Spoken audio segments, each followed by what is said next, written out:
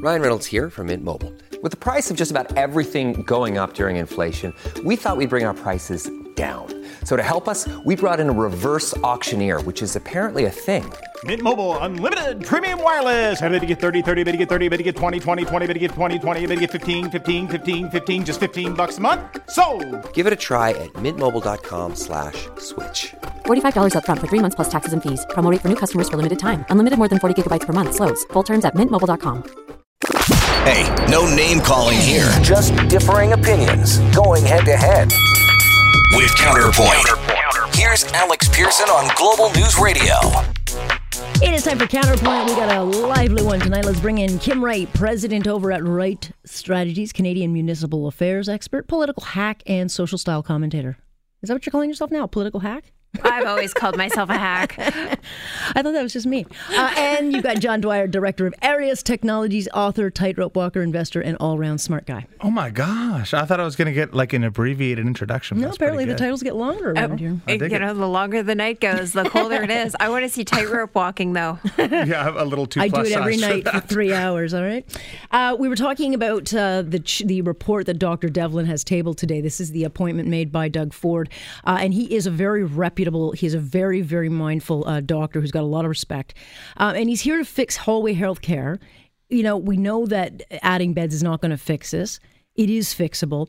But the NDP coming out kind of taking the spotlight today, accusing Ford that some leaked internal document shows the government's plan to create these super agency health bureaucracies with a mandate to privatize. Which I say, okay, we'll take a listen. It's very, very clear that this super agency that is being put in place by the government, or that the government intends to put in place, is going to be able to seek out bidders for health services. This type of a model is nothing we've ever seen in our country before.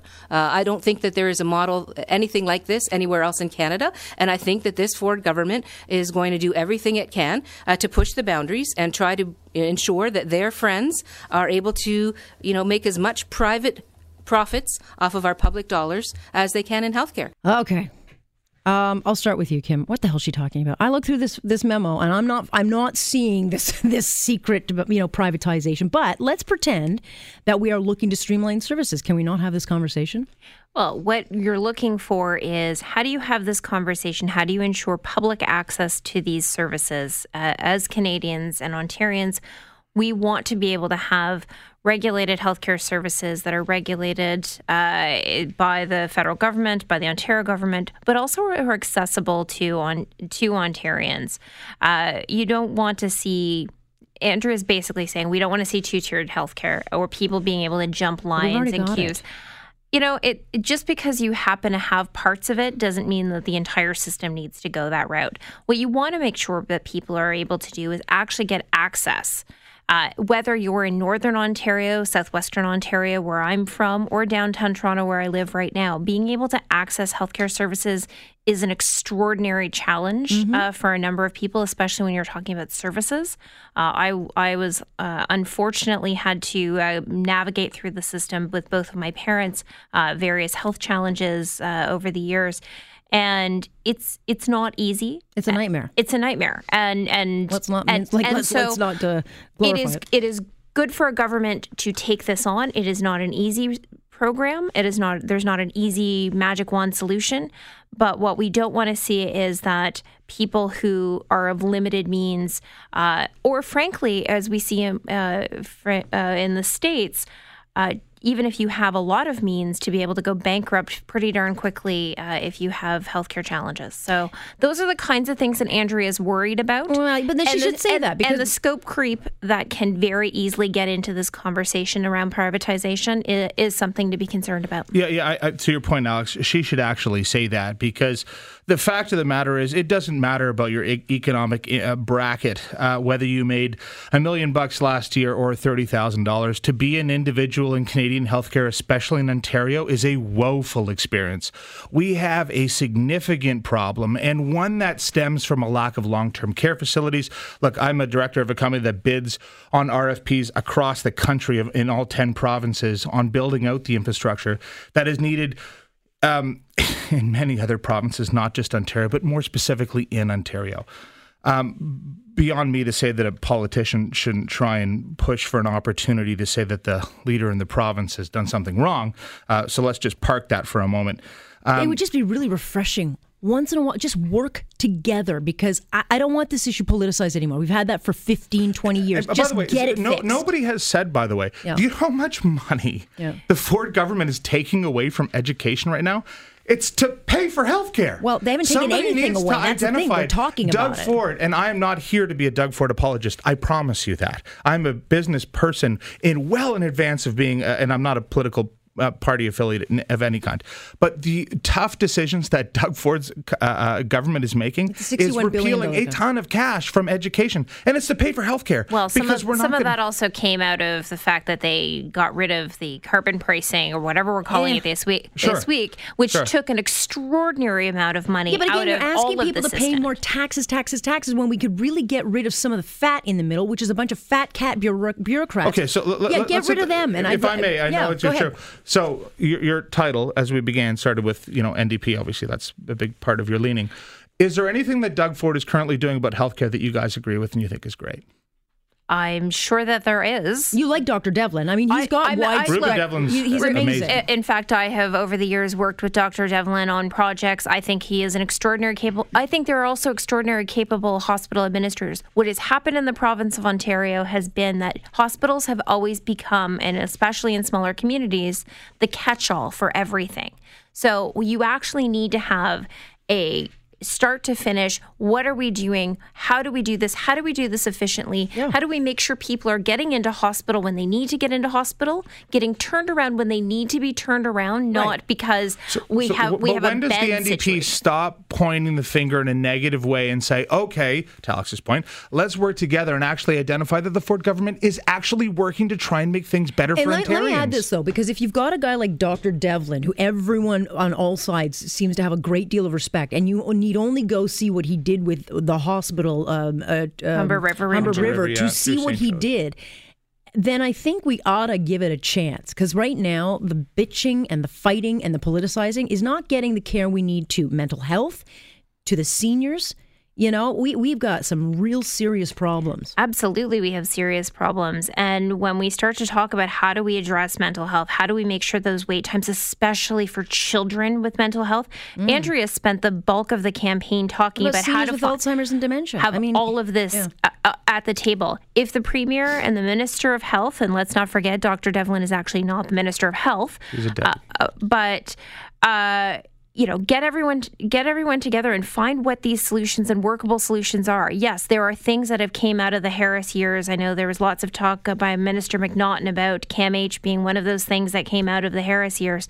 There were a lot of other challenges in healthcare that came out of the Harris years, and that's where Andrea's concern is. Okay, but let's move on from the Harris years. Where we are now in 2019. Where do we get to scope creep, but also where do we make sure people are being taken care of? I think we have to worry less about the things that might happen. I think we need to worry about the things that are happening. And right now, people are sitting in hallways with their rear ends sticking out of a gurney, they're being degraded. And I've got to. If we have to move on, no matter how brief, what's currently happening in Ontario hospitals, and you can go from Trillium to North Bay and everywhere in between, you literally have people, regardless of their economic bracket, there is 110 to 115% capacity in these hospitals. I see them every day. I'm in them. Yeah. It is abhorrent, and it doesn't matter how much money you make. And I'll tell you, politicians, whether you're Liberal, NDP, or a Conservative, they really have to align. And I get that we're here to talk about how great Andrea Horwath is, and I'm sure she's fabulous. But we really need to just take an opportunity to realize that what the Premier is doing, in spite of the fact that some of the other things he may not align with, it is the right move. It is. It has to be done if we want it for the future. Hey, no name calling here. Just differing opinions going head to head. With Counterpoint. Here's Alex Pearson on Global News Radio. Kim Wright and John Dwyer weighing off on a whole bunch of little topics. A lot of headlines today. Of course, one of the biggest headlines in this country is coming out of Humboldt, where the accused, Mr. Sidhu, spoke directly to the families of all 16 people he killed, 13 that he injured, and he apologized. He acknowledged that he took the most important things from them, and he knew that he should not be driving due to inexperience. Crown is asking for 10 years. The defense 3 to 4 years. Here is one of those who had lost a loved one, the father of Dana, who was the only female on that bus. Here's thoughts of the driver after he spoke. He has to be held to account, but at the same time, he's a human being who he's not a serial killer. He didn't go out to kill anybody that day. He did not go out to kill anybody that day, John, but he did. He killed many people that day, and that's because he was inexperienced, and he admitted he had no business driving that truck. And so here we are with a guy who showed a lot of character by pleading out, saved the families a lot of grief, but at the same point, he caused that. What's the appropriate, what is the appropriate sentence? I have no idea. Yeah, it's a tough one. I mean, honestly, I feel like you could sit around a coffee table and in the morning and have a tea with your friends and have this discussion and try to come to some sort of rational agreement as to what you feel is recompense for somebody taking those lives, whether unintentionally or otherwise. But the fact of the matter is, we live in a society that tries to reconcile the loss of life in the most civilized way possible. And the one thing, in my opinion, that doesn't necessarily conclude is that there's a rational outcome that provides people closure. And I don't think there's anything that's going to provide these parents closure. No. And so that being said, sometimes the world just breaks your heart. And I don't know. I'm just so thankful that I'm not in the position of whomever the justice, the Lord, the judge. However, the judge, whatever we call them here in Canada. Thankfully, I haven't had to be in that position, so I don't know. But man, it's just so heart-wrenching. The whole thing is so sad. Yeah, it's a loss all the way around because, this guy, and I think, Kim, we have to put a lot of the responsibility would be on the company. They have to be held to account. And so does the government, because the government is in charge of making sure these companies are held to account. These are we put the faith of the federal government and the provincial governments to make sure that there are laws in place so that a guy like this can't get on the road and have all these violations. And yet it happens every day across this country. There are drivers out there all over the place who should not be driving. Absolutely. And, this is also why I'm such a big proponent of driving penalties, especially on distracted driving. But he wasn't distracted. But there are all sorts of reasons why people are, miss a light or miss an intersection. And it's not just this particular person and this immense tragedy that has united everyone across North America and beyond. But it's also because it's so connected, right? We all know somebody who played hockey, my brother played hockey and was billeted for years. We also know people who've all been killed in car crashes or have been severely injured in car crashes. This, but for the grace of whatever God of your choosing, wasn't you. Yeah. And it could have been any one of us. And it is so important that we have regulations in place that capture these things appropriately. But also, it's also why I think there needs to be things like, red light cameras and all of that, and really giving beyond just what the police can do. If you're an inexperienced driver, there should be, we do this with the G licensing. There has to be, if you're going to get in a 100, 200,000 pound vehicle, right, you've got to be able to drive them. And we know. Look, I've said it 100 times. I'm not a great driver. So when I moved to the city of Toronto, decided I wasn't going to drive because if you're a crappy driver in a small town, you're a really crappy driver in a big city. I want to jump onto a topic that's not kind of getting a lot of attention today, but the watchdog of the federal government, the agency that kind of watches the spending, came out today with a report that the Liberal government paid one of the highest possible prices for the Trans Mountain Pipeline. Shocker. And that value decreases with every single delay. So not only did we spend about $1 billion too much to buy the pipeline, if construction doesn't go ahead and it's already delayed by a year, that has already cost us $800 million. So we've now got a pipeline we bought and didn't need to buy because the government got us here, but it's now worth $2.8 billion. Is there anything, John, that they don't screw up? This is like this bouillabaisse of dysfunction, just kind of throw in a couple of decades of not doing the right thing, a couple of different governments participating in the dysfunction along the way, and now you stir it up and you've got something that nobody wants anything to do with. I'm not quite sure how we got to where we are, to be honest with you. And more importantly, I'm not quite sure how the current government did. I do. Sorry. They're exactly where they want to be. The unique point about it is, we're going into an election in the coming quarters. I can't say months quite yet. Can't wait for us to have that discussion. But what's happening at the moment is how much of a role is this going to play in identifying Justin's ability to make good decisions in tough circumstances? Well, look, I mean, because this was not a very good decision. Well, no, but nothing they touch, Kim, is a good decision. They managed to screw up everything. I mean, they bought the pipeline because of their own failure to figure things out. They put no thought into this, clearly. Well, the electoral math has always been a bit of a challenge on pipelines. So, do you appease Alberta or do you appease British Columbia? And or do you appease the Canadian economy and get oil moving so that we can have the great health care that we all want and pharmacare and every other free program you guys want? You're assuming that money's going to be downloaded to the provinces, by the way, which it won't. Well, I mean, we've got a federal pharmacare program allegedly coming forward at some point. So, after the recession, it'll be great. Gandalf's going to give it to us. Everything that there's an emergency for. Free fentanyl for all.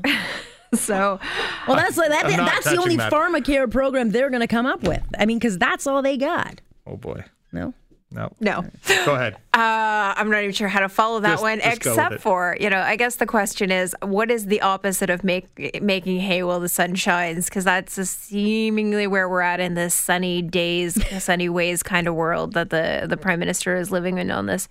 We need pipelines. There's no question about that. But we don't need to overspend on them. It's the government. They're often going to do that. No, but they should never have bought it to begin with. How do you run a campaign that is ultimately built under the aegis of the fact that it's going to be, we are going to move away from the number one natural resource? And let's just hearken for a moment.